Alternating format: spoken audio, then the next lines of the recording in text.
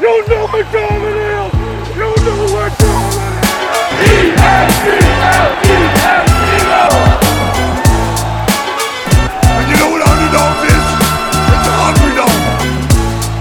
And the second sick away, and the Eagles are alive! We're alive to see again! Eagles fans everywhere, this is for you!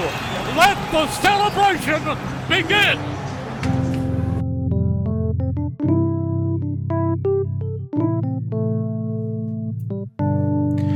Welcome to Season 2, Episode 20 of Wingin. I'm Ollie, he's Alex, he's Andrew. Gentlemen, I don't know what happened yesterday. I think I blacked out. Did something happen? Did a game happen? I think I forgot. How are you feeling? If you want to call it a game, that might be giving that whatever that was too much respect. It sucks. Today sucked, but you know what? It's going to be okay. It is going to be, but we're allowed to be upset, and I think this will be good. This will be good to let out some frustrations because there's a lot to complain about, to be honest. Yeah, I kind of feel the same way. Wish I could have thought that there was going to be a different outcome. Definitely a lot to digest. So, without further ado, I don't think any of us were actually at the stadium. Why don't we just go right into 2 up, 2 down? What do you guys say? Let's do it. Alex and Andrews, 2 up, 2 down. All right, well, I'll start us off here with the ups. Not too many ups to discuss. The weather could be an up, but realistically, this game didn't have any impact on anything. If you actually think about it, a lot of people are saying this is a must-win game. The Eagles had to have this. It didn't really impact anything. And you know what? We win next week with the resting Giants team, and Jalen Hurts is at the helm. We'll be heading into a first-round bye, and then we'll be playing most likely what it looks like the winner of Dallas and Tampa for our playoff game. I wish we'll get into Gardner Minshew. We'll get into what we saw yesterday. But, if we're looking at the positive side of the coin here, this game was absolutely meaningless in the grand scheme of everything. The Eagles still have an incredible record. We still lead the NFC even after 2 straight losses. And guys, I don't know about you, but I think that this proves that Jalen Hurts is the MVP of the league. Ali, what do you think? Yeah, I completely agree. You can't discount the lack of his presence, right? And how much our offense was stymied. This is one of the highest scoring offenses. I think we were the highest right before Gardner Minshew jumped in, and we were averaging 19 points every half. And the fact that we weren't even able to put up any points in the first half yesterday, I think is just highlighting how impactful this guy is on the field. I do have to interject, though, and say that it does affect something, and that is our draft pick next year. That was like the one thing that was kind of just that extra added layer of annoyance that we lost the game is, and I know it doesn't matter for this year. I think all of us are really just focused on this year and seeing what this team is capable of, but it definitely would have been nice to help our case for next season to help the draft pick that we would be receiving from the Saints. So yeah, no, I think it's all true. It's all valid. So is what it is. We'll definitely focus on the downs and talk a little bit about what we saw, why we think that they were there. But kind of continuing on the trend with the up. Gotta say, the first half, the defense looked a little bit lackluster. It was infuriating to see Andy Dalton throwing 100% on most of his passes. But at the end of that game and in the second half, we showed again that even though we can let off the gas a little bit in the beginning of games, we really come back with vengeance in the second half. Believe it or not, that team had 7 sacks yesterday. And the Philadelphia Eagles of this season are the first team to have their offensive line have 4 players with double-digit sacks. Those 4 players are Hassan Reddick, who's just been an absolute baller this year, Brandon Graham, heart and soul of Philadelphia. Just absolutely love this guy. My wife always reminds me of how much trash I used to talk about Brandon Graham before, and then the Super Bowl, and then like the most iconic play. There's always a 55 at the end of it. Javon Hargrave and then Joshua Perspiration went down with a gnarly injury, but another up is he's tweeting and he's even saying, "Hey, I will be back." He's tweeting. He's okay. But he said he'll be back by the end of the season. So it looks like he's walking. I mean, I don't know if you guys saw it, but that reminds me of what's the dude's name in Pittsburgh that went down? I can't believe I'm blanking on his name right now. The linebacker that went down. He couldn't walk anymore. He's paralyzed after that hit. Yep. Know exactly who you're talking about. I can see his face. Shazier. There you go. Yep. It was exactly the first thing that I said. My dad was at the game. Our podcast friend Brian Fye was at the game, and they're like, yeah, he's not getting up. He's not moving anything. So another up is that Joshua Perspiration is good. And according to him, he'll be back before the end of the season. I don't know if he's making his own medical analysis, but there you go. What are your thoughts on the defense there, Andrew?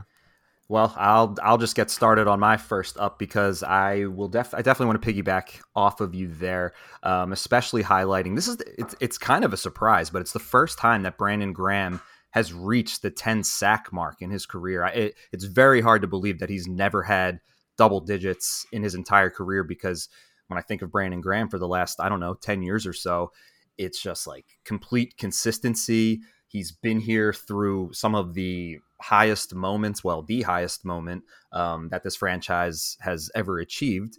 And he was such a pivotal part of that play, the sack fumble recovery against Tom Brady. So congrats, Brandon Graham, 10 sacks. Love it. That's awesome. And then, I got to add on with, and again, not just because, yes, mostly because, I love Temple University. Always happy to see players succeed in the NFL who were drafted out of Temple. But holy moly, man, Hassan Reddick, he might reach 20 sacks this year. Come on! It's incredible. I think he's at 16 or 17 on the year.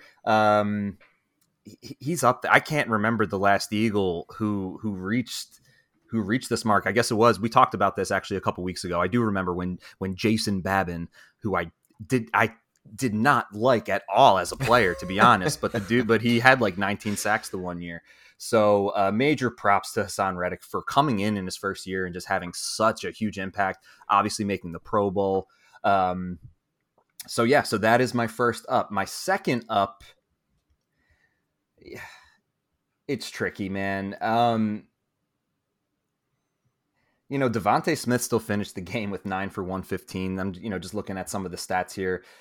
That's really impressive. I guess I'm still going to have to go with, even though it was it took forever to get it started, the run game looked good. I know. And you see Miles Sanders with 12 carries, man, 12 carries. And I am going to have this go right into the downs because there's no point of really wasting any time, because there's a stat that I really want. Yeah, go ahead, Ali. Go ahead. So one thing that I didn't realize how close we were to setting an NFL record until this morning. So the Eagles have 68 sacks on the season, which is 4 away from the 1984 Bears NFL record on total sacks in a season. So we are 4 sacks away from tying an NFL record. I'll look into this the next time I'm not talking, or any of us with the Google capability, but I'm curious how the Eagles have done historically against Daniel Jones. Because I want to say that Daniel Jones, because he's a mobile quarterback, those guys have a tendency to get sacked. So we'll have to do a little bit of digging before. Can I be a Debbie Downer here? Does it take away its luster that we have an extra week in the NFL now? Maybe. It does. For sure. I didn't even think of that. There were a lot of NFL records that were set last year that nobody really kind of talked about that extra game. So it's tomato. But we were the first team with 4 players with 10 sacks, and that happened in 17 games. So no asterisks needed. I want to bring up a stat here that is really pissing me off.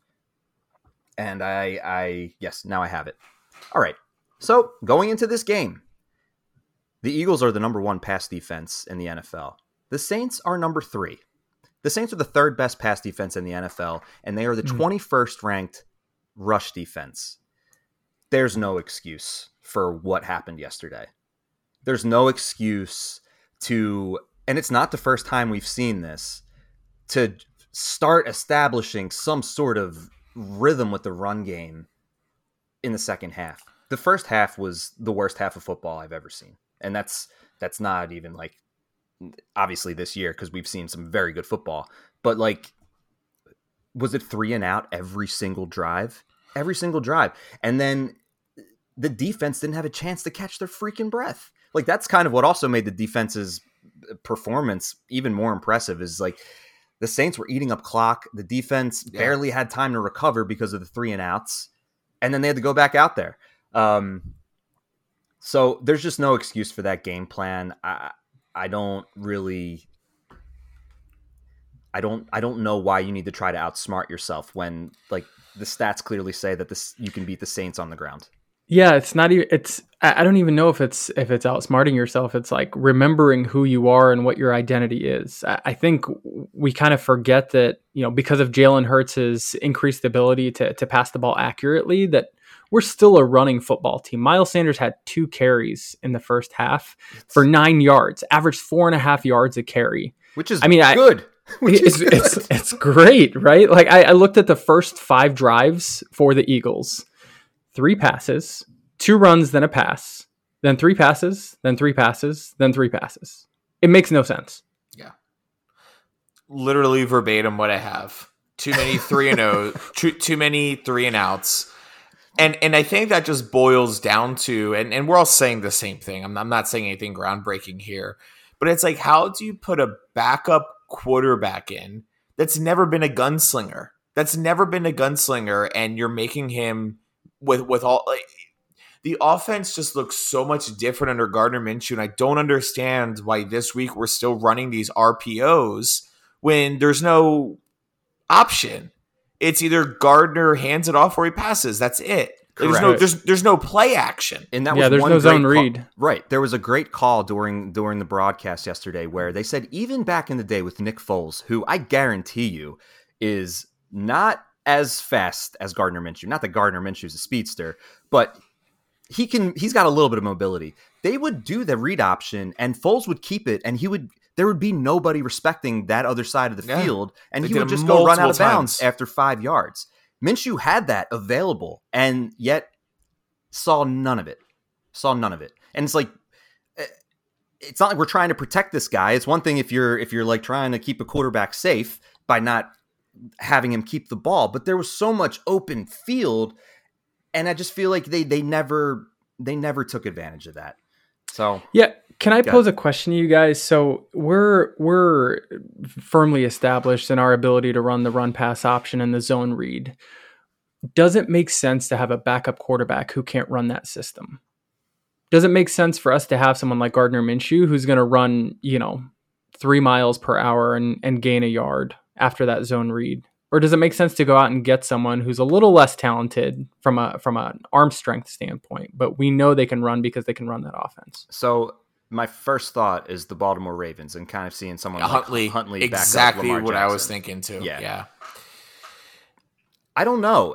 Part of me feels like if you have a good scheme, even if you're not mobile, I still feel like you should be able to plug a guy in.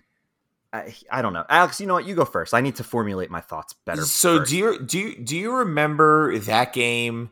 I think it was last season, or maybe it was the COVID year, and it was like insanely heavy rain and snow, and it was the Bills against the Patriots. And Mac Jones threw one pass the entire game because Bill Belichick said, we're just going to run the ball here because it was like 40-mile-per-hour winds. It doesn't make sense to throw the ball here.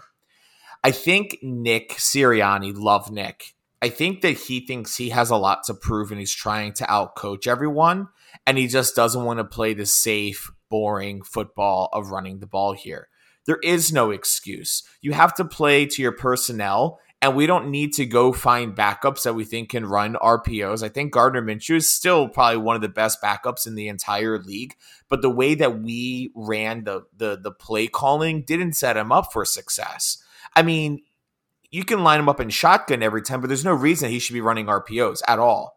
And if anything, it's it's an even more simplified playbook to say, hey, just go and run the same exact RPO, but we're not going to fake the handoff and just throw it. Or just hand it off to Miles 2 out of 3 times, and on third downs will pass and figure out what happens. So, and then it's just like, even when he needs to pass, I'll go into my one of my downs is Minshew's in a 4th and 22 with the game on the line. He throws an 8-yard check down. Well, that was the cherry on top.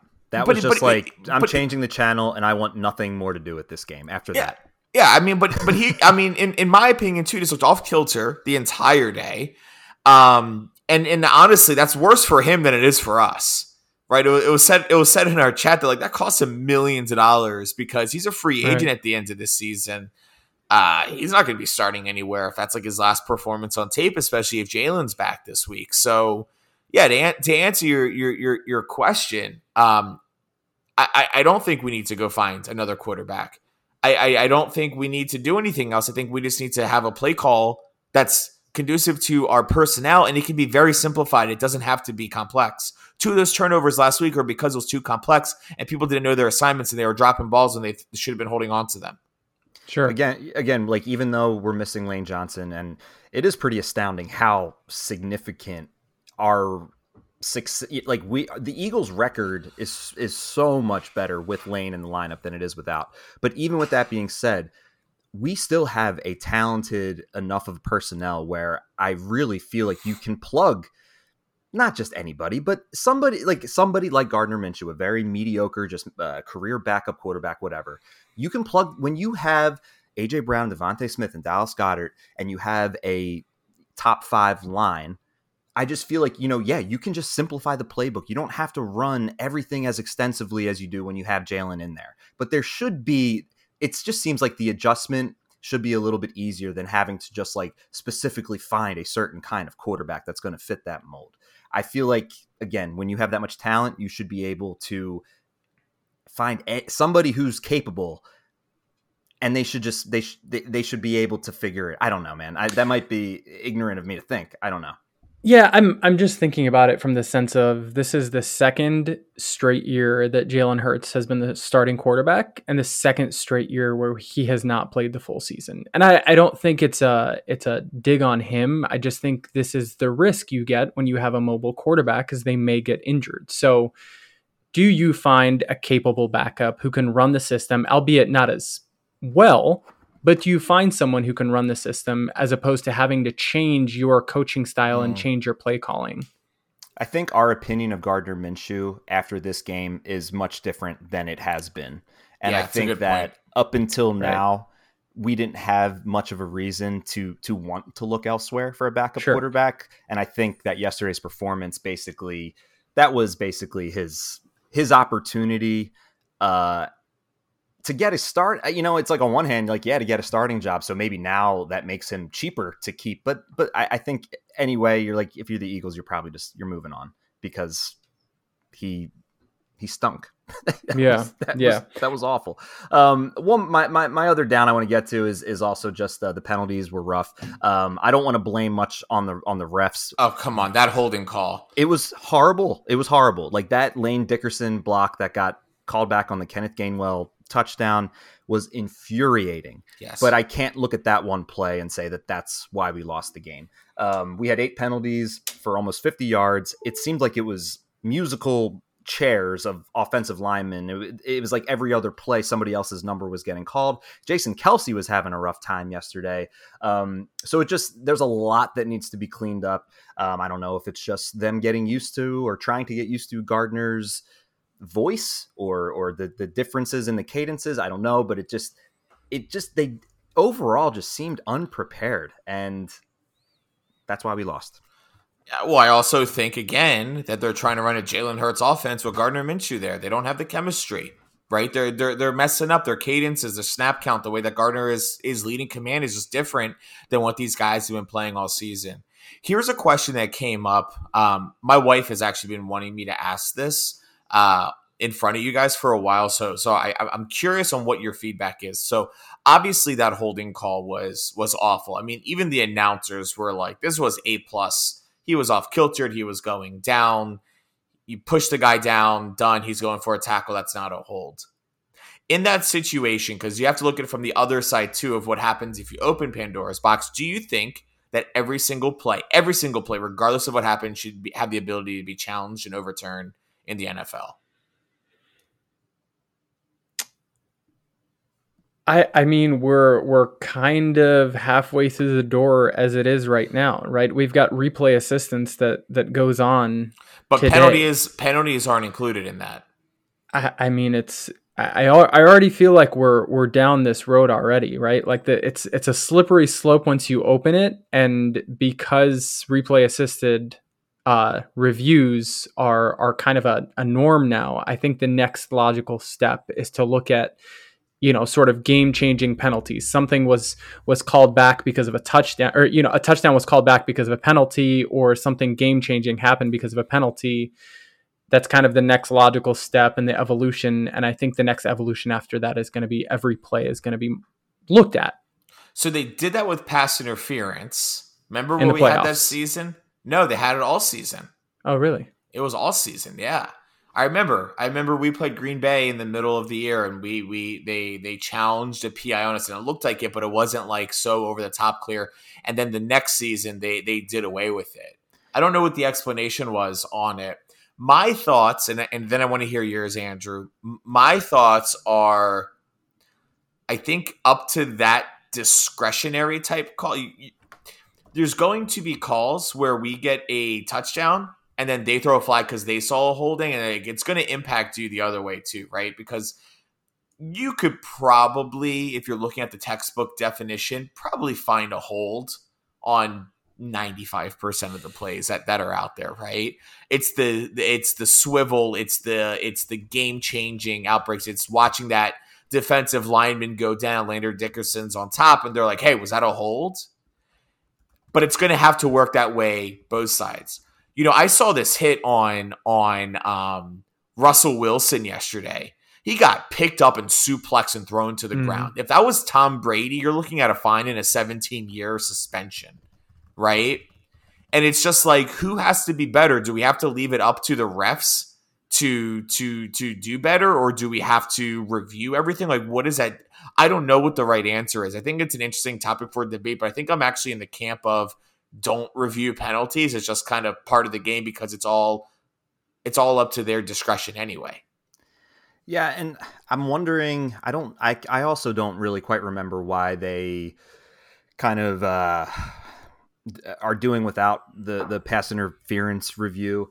I don't know if it's a matter of the NFL trying to protect the referees, and because anytime those plays get overturned after being reviewed, it's kind of like saying, hey, referee, you messed up.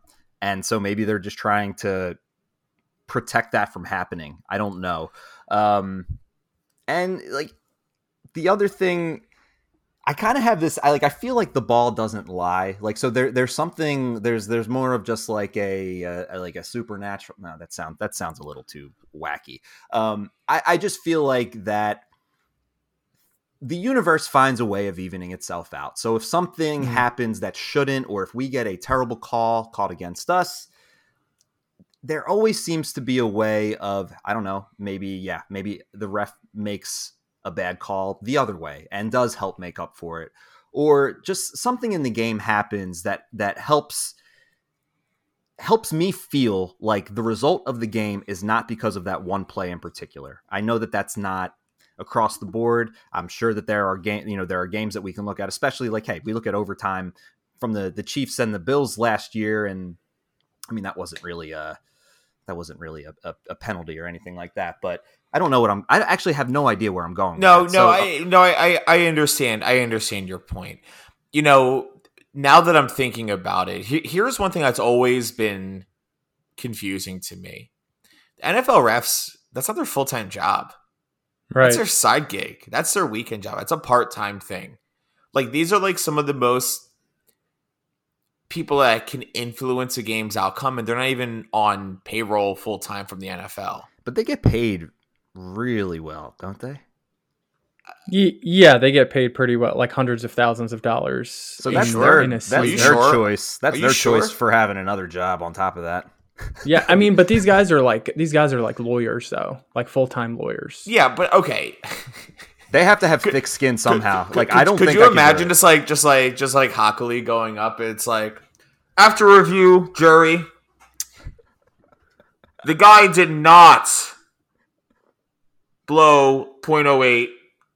We are going to. I don't know. I'm just trying to think of a funny scenario there. So the average NFL referee salary is $205,000 per year. Holding of illegal paraphernalia on the defendant. Illegal touching. No, I'm just right. Yeah. Here's my point with all that.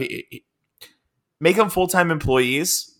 And just like how you're watching film all week, have the refs incorporate and be a part of that all week, and then it just becomes more ingrained in them because there's no other outside. Because if you're doing it part-time and it's not your full-time thing, there's no way that you can do your full-time job and be a perfect NFL ref.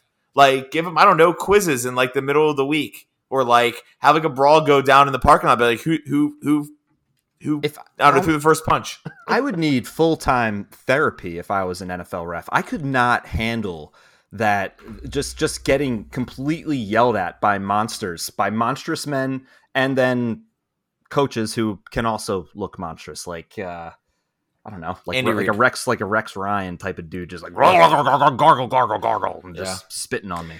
So just on that vein, I'm looking this up right now. So NFL challenges were added to the NFL in 1999, although an early instant replay system had been in use since 1986. So I think what happens in the NFL is you see this new technology like replay assistance enter the game, and over time it gets slowly adopted and becomes part of the game. And I think what ends up happening is you'll find that players and coaches adapt themselves and their style of play pretty well. Similar to how, like, in the early 2000s, there was, the holding, issues with the Colts against the Patriots, and then come back next year, there was a more stringent, outlook on holding on defense, but defenders adapted to that. But here's the difference. Replay review says, was his foot inbounds or out of bounds? That's a black and white area. There is no in between. When you're talking about holding and did he grab and was he making a play on the ball and where were his eyes located, you're leaving a lot up to there where I don't know if replay review can necessarily if that's the case, then take umpires out of baseball completely, because actually even the strike zone's kind of like, there's not an actual height of a strike zone, right? There's not like an actual, it's like 3 foot 2 inches, is it? I don't know. Just whatever the yellow square I see on TV. Yeah, no, exactly. But like, is that like consistent for everyone? I don't know. I think it's a difficult thing to say. Like, if you have review, like, does it do anything? Now I need to look this up. What is the strike zone? Is it like? I think you're right, Andrew. It's knees to nips. What is the strike zone in baseball? If it's between your knees and your nips, you better. Midpoint of a batter's shoulders and top of the uniform pants. So, like, how the heck could you even bring replay or take away an umpire when that's like kind of like whose nips are at their shoulders? Right. Well, I feel like replay would be more accurate because the umpire's in a poor vantage point. But then, like, are they like looking at his nipples through his shirt? I don't know, man. It's all very bizarre to me.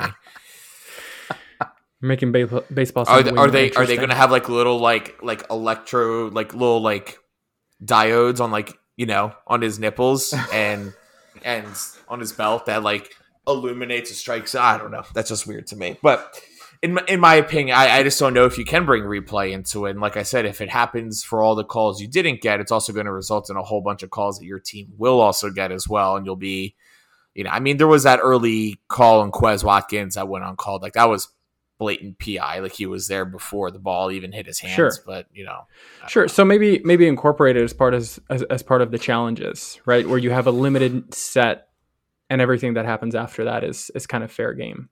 Yeah. Anyway, I think it just needs to be NFL Blitz style. Eliminate all the rules and just start laying the smackdown. Well, actually, no. I need to be a little sensitive. Guys, did we see the Thibodeau? Is that the guy's name? Last name? Thibodeau. Nick Foles just like completely knocked out in pain. And then Thibodeau not only doing like snow angels for far too long while Foles is on the ground right next to him. But then over on the sideline is doing like a sleepy time type of motion. Yeah. Let's talk about class. I mean, or lack thereof. It's pretty bad. I actually shared that today on Instagram of doing all of that. I do have to say that is second to Jair Alexander shutting down Justin Jefferson. There was like this clip. Bro, you're trash, bro. Is them tears, bro? Come on, bro. You gotta get you together, boy. An interception. I wasn't even playing. I was wiping your tears off, bro. And just Jair Alexander going back and forth on Justin Jefferson. Well, that's fine. Hilarious. Justin Jefferson is conscious and got shut down. True. Jair deserves to talk smack. Nick Foles needed to go. Poor Nick looked Foles, like he needs to go to the hospital. Poor Nick Foles, man. Poor Nick Foles. So, one last thing, Alex, because I just remembered how the 4th and 22 ticked you off that he threw an 8-yard check down. What ticked me even more off was the 3rd and 22 right before that, where he tried to get all of it on that one play, as opposed to just trying to make it more manageable on 4th. Yeah, Minshew not there. But hey, I think it goes without saying that Jalen Hurts is the system. I think he's the most valuable player on the Eagles offense. I think, unfortunately, and I wonder if we have any updated odds, I don't think he's going to be in the MVP race anymore because of him missing 2 weeks. But I don't know. Patrick Mahomes is the favorite, and they almost lost to the freaking Denver Broncos. Yeah, I mean, I don't get. I still don't understand how he's like the front runner here. I have a question, guys. Riddle me this. The Chiefs have lost to the Bengals. Did they lose to the Bengals this year, or did they end up beating them? I know that the Chiefs lost to the Bills this year. The Chiefs lost to the Bengals. And the Chiefs lost to the Bengals. Yep. So I see Joe Burrow and I see Josh Allen as 2nd and 3rd in the running. Jalen Hurts, unfortunately, still in 4th. But that's a little bizarre, right? That he lost to both of those teams. And if they would have lost yesterday to the Broncos, which they almost did, they almost lost to the Texans. I mean, they lost to the Colts this year. They've gotten, and it shapes up so beautifully because tonight you literally have the Bengals and the Bills going head to head in what feels like the MVP championship, or I guess what would be if Mahomes had lost yesterday. Even though I still. And I will continue to back this up. I don't know what other case we haven't made already for Jalen Hurts to be the MVP. And we clearly saw that you can't just pop a guy in and have the same success. You saw how much Hurts means to this team. So it's frustrating that he's still he's completely out of the race because of 2 missed games, but what can you do? Yeah, no, we'll see. I mean, I could see Josh Allen winning it. I think he's having a really good season. The Bengals have really come back from a lot. They start off the year really shaky, but in my opinion, man, Jalen Hurts is the front runner, best team in the NFC. Obviously showed that you can't just put any quarterback in there and they'll get it done. Jalen Hurts wins that award to me. Yeah, I'm looking at next week. You got the Chiefs going against the Raiders, and the Raiders, I don't know. Now they got Jared Stidham, maybe a new quarterback. Yeah, wasn't Stidham an Eagle? Didn't we draft him? I thought so, but then I also thought of a Stidham who was on the Patriots, and maybe that was. But I think we had a guy there was a name that sounded like Stidham that was like our 3rd stringer. Jared Stidham, Jason Statham. Oh, dude, he was the guy on the Patriots. You're right. Then who the heck was the guy on the Eagles? Was Jared Stidham Eagles? So you got Chiefs, Raiders next week. You have the Bengals taking on the Ravens, so that's like a kind of like a playoff match or playoff game. Wait, and then, Stidham was traded along the 7th-round pick to the LA Raiders. Okay, from the Patriots, yeah. And I think the Bills play the Patriots. Yeah, Bills play Patriots next week. Ravens play Bengals. So they kind of look like 2 potential playoff games. So I guess the MVP race is still up for grabs depending on how these final 2 weeks go. But at the moment, it does look like it's Mahomes, unfortunately. Boring. Also here, it looks like now. So the Giants are officially in the playoffs. They are in. There is no way that they cannot make the playoffs. They have cemented their ticket.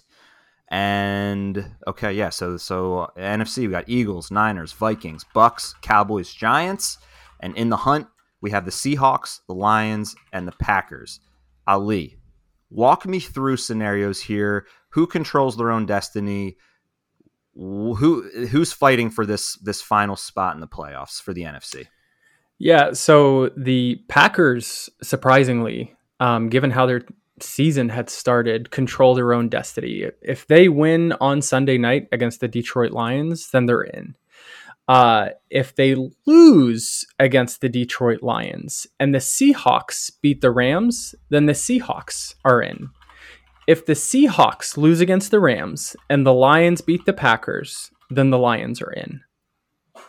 That makes sense. I actually, that actually makes a lot of sense. So yeah, Packers basically have the best chance. They control their own destiny. Packers win and they're in. And that is going to be an awesome game. I think that's the primetime game next Sunday night. Packers Lions, they're both 8-8. Two teams that have both come back from the dead this year. Right. Would love to see the Lions make it. I think that's like kind of a Cinderella story. It already felt that way with Hard Knocks during the preseason, and they didn't start off the year too well, and you were kind of like, oh, Hard Knocks, I guess they can make any team look good. But I don't know, guys. I feel like the Lions they're going to be good for a while. They have a lot of like really, really good young talent. Yeah, I was talking to my friend from Green Bay. I was telling her I want the Seahawks to lose against the Rams, so that Sunday night game means the same amount to both teams essentially. She wasn't too happy. She's a Packers fan, but it would be nice. It would be nice. So, what are your guys' thoughts for? Oh, and the player we were thinking of wasn't Jared Stidham. I think we just heard him from the Patriots. It was Clayton Thorson.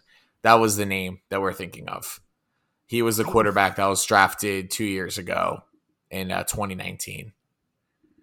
You and I went to a preseason game this year, and I swear that there was a quarterback. Carson Strong is who the other quarterback was. Carson Strong was he was fourth string.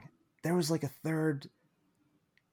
We will get to the Damn, no, who was that? You're right. We saw someone else. Was he number 13 quarterback? We drafted these players? No, I've never heard of these names. They were just on our team. Got it. It was on the preseason roster, I swear. But while we try to dig through our brains, real quick, Ian Book. No, it's not Ian. I remember Ian. Yeah, he came from New Orleans. It wasn't him. It's something that sounds like Stidham. But we might both be freaking drunk and completely making this up. All right, AFC right now, number one seed is the Chiefs, followed by the Bills, then the Bengals, the Chargers, and the Ravens. So 6 teams are in. There's one more team fighting to get into the AFC. So right now in the hunt, we have the Jaguars and we have the Patriots. I guess the Dolphins, the Steelers, and the Titans are all technically still able to get in. I know the Steelers hung on to hope last night by coming back and beating the Ravens. That was an awesome game. I know, Alex, you're a big fan of Kenny Pickett. You think he's the real deal? I think he's all right. Yeah, I think he's been playing pretty well. The small hands don't worry you? He's not my quarterback. I'm just saying, I think that he may, I think that he may actually be okay.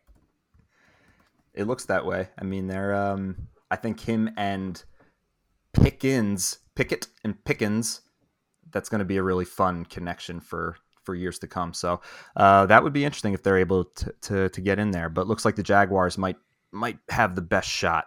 So yeah, that's about it for the playoffs. Now this week, the Eagles, if they win, they lock up the number one seed. The Vikings had an opportunity this week to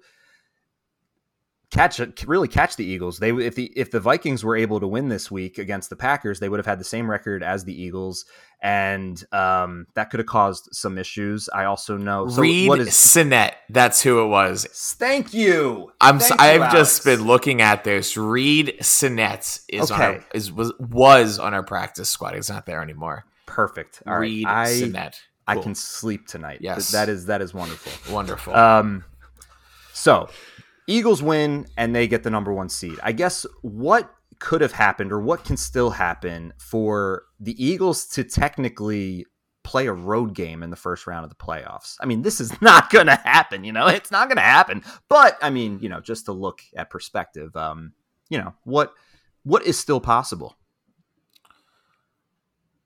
Because the Cowboys, I hate speaking these words. I want to wash my mouth out right now. But the Cowboys can technically win the division.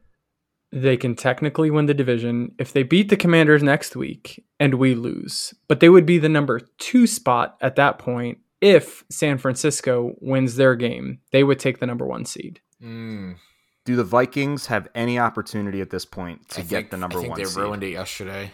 They did. And they got their butts handed to them. Yep. Against the Packers. Okay. So, yeah, it looks like the 49ers are they the scariest team? I think so, man.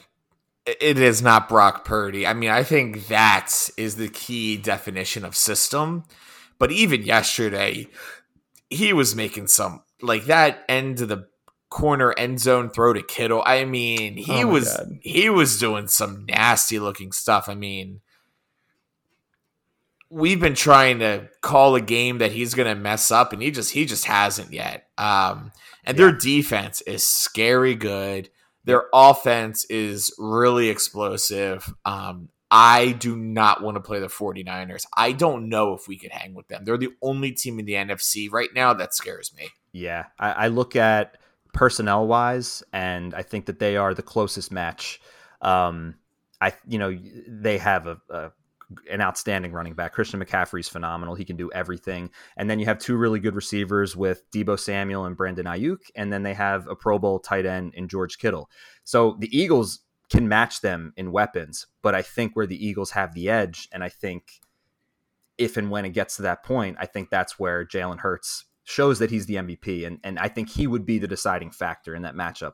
But with that being said, I want no parts of the 49ers. That is a scary defense. That is a talented team, but I think that Jalen versus Purdy, I think that's the one thing we could feel. I mean, I like the 49ers. If we can somehow get through and let someone else beat them, or maybe it does come to a point. I mean, the Chiefs don't really scare me. The Bengals don't really scare me. The Chargers, the Ravens, none of those teams really scare me. The only one that kind of does is the Bills, just because Allen is really, accurate down the field, and Stephon Diggs, just given all that space, does scare me a little bit, but we'll have Chauncey Gardner back.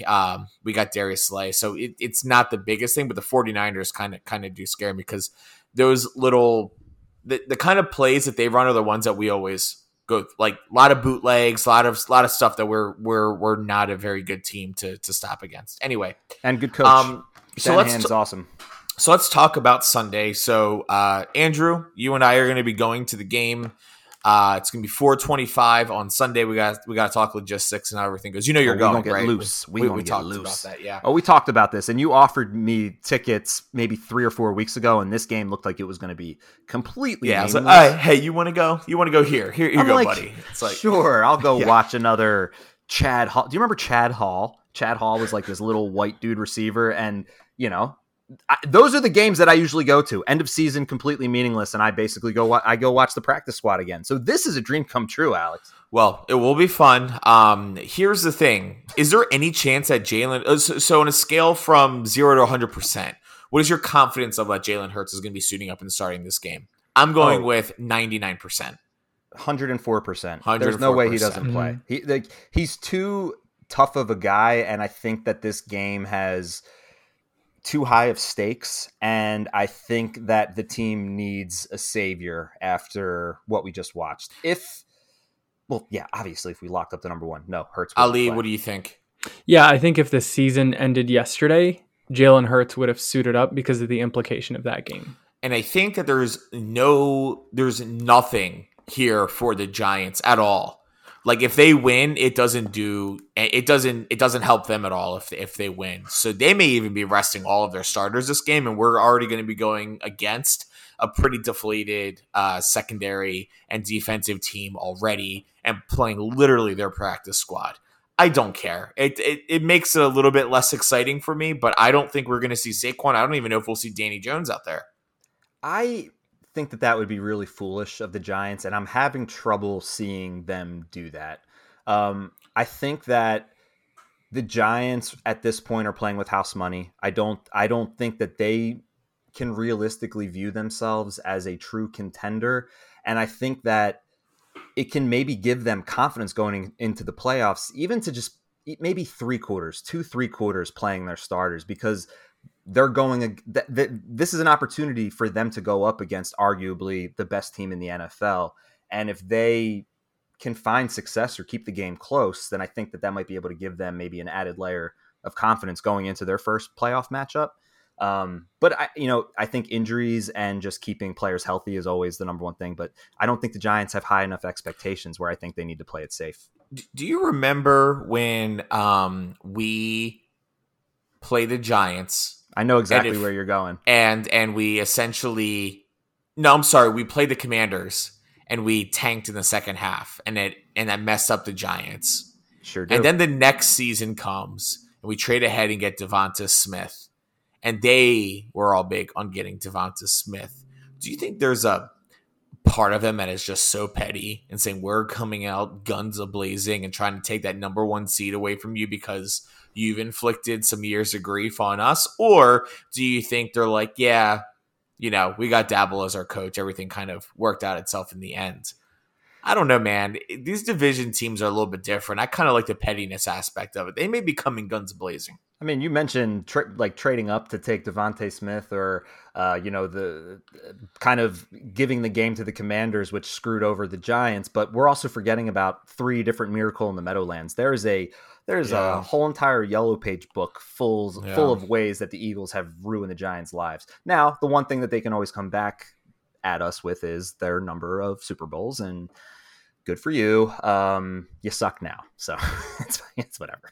Yeah, I don't like to live in the past. Right. But no, I think that's. I mean, if they end up doing that, I think it's just not wise, right? You're not seeing the forest through the trees at that point. You've got so much to in your favor by resting your starters in a game that literally means nothing in playoff standings. I just don't see them playing any other start. Frankly, if they have Daniel Jones out there, he's probably going to be in pads, suited up, but he's not going to play. I just don't see any of their starters playing.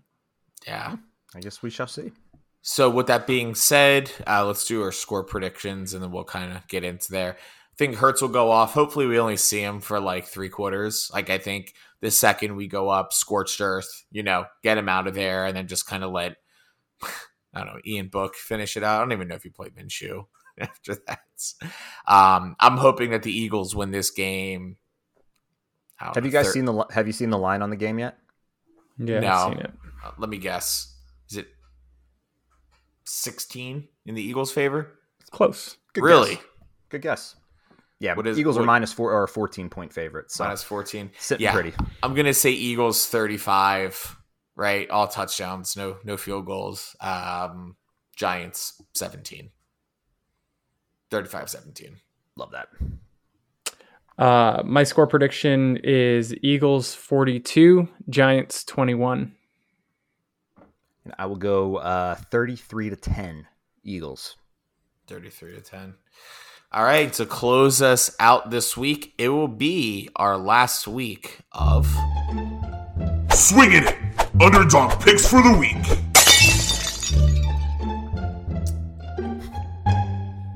All right, new week, same story. New week, same story. We are trash at picking underdogs to win an upset. I had the Panthers to overtake the Bucks. Tom Brady had like the best game of his like entire career over the last like 3 years, and ended up losing that game. Yeah, congratulations to all the Mike Evans fantasy owners. He put up like 50 points or something insane like that? Mm-hmm. Andrew, Texans, they lost. Ali, I'll never learn. Raiders lost to the Chargers. I'm sorry, the 49ers in a really good game, by the way. So what are our picks for this week, guys? Last week of the year. And then the current standings are I have 13 points, Andrew 6, Ali 4. All right, so I got to swing for the fences here then. If I've got any chance of catching you, Alex. If you pick the Giants, you are out of this podcast. No. I would not. I will pick the Arizona Cardinals against the 49ers. And that's a 14-pointer, right? That's the same as the Eagles line. Holy moly.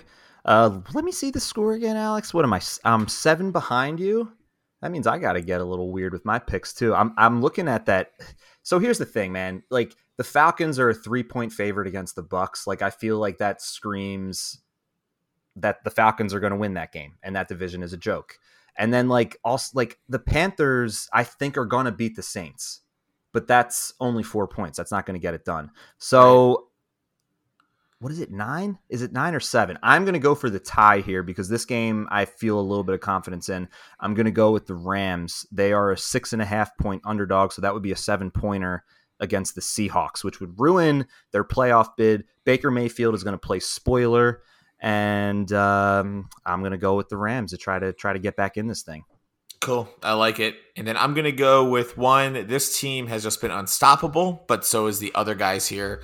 I like Detroit, man. Like these guys. Like Detroit. 4.5-point underdog against the Green Bay Packers on Sunday Night Football next week. Give me Detroit. I like it. I think we are good. All right. So hopefully this time next week we will be talking about the Philadelphia Eagles securing a first-round bye, having a full view of the playoff bracket. We'll be talking about predictions on who we want to play, what we think that's going to look like. Ali, send us home with any final thoughts. Thanks for kicking it with us, everyone. This has been such an interesting end to the season. 3 straight weeks of, we can lock up number 1. Hopefully this last week is what does it. I'm Ali. He's Alex. He's Andrew. Go Birds. Go Birds.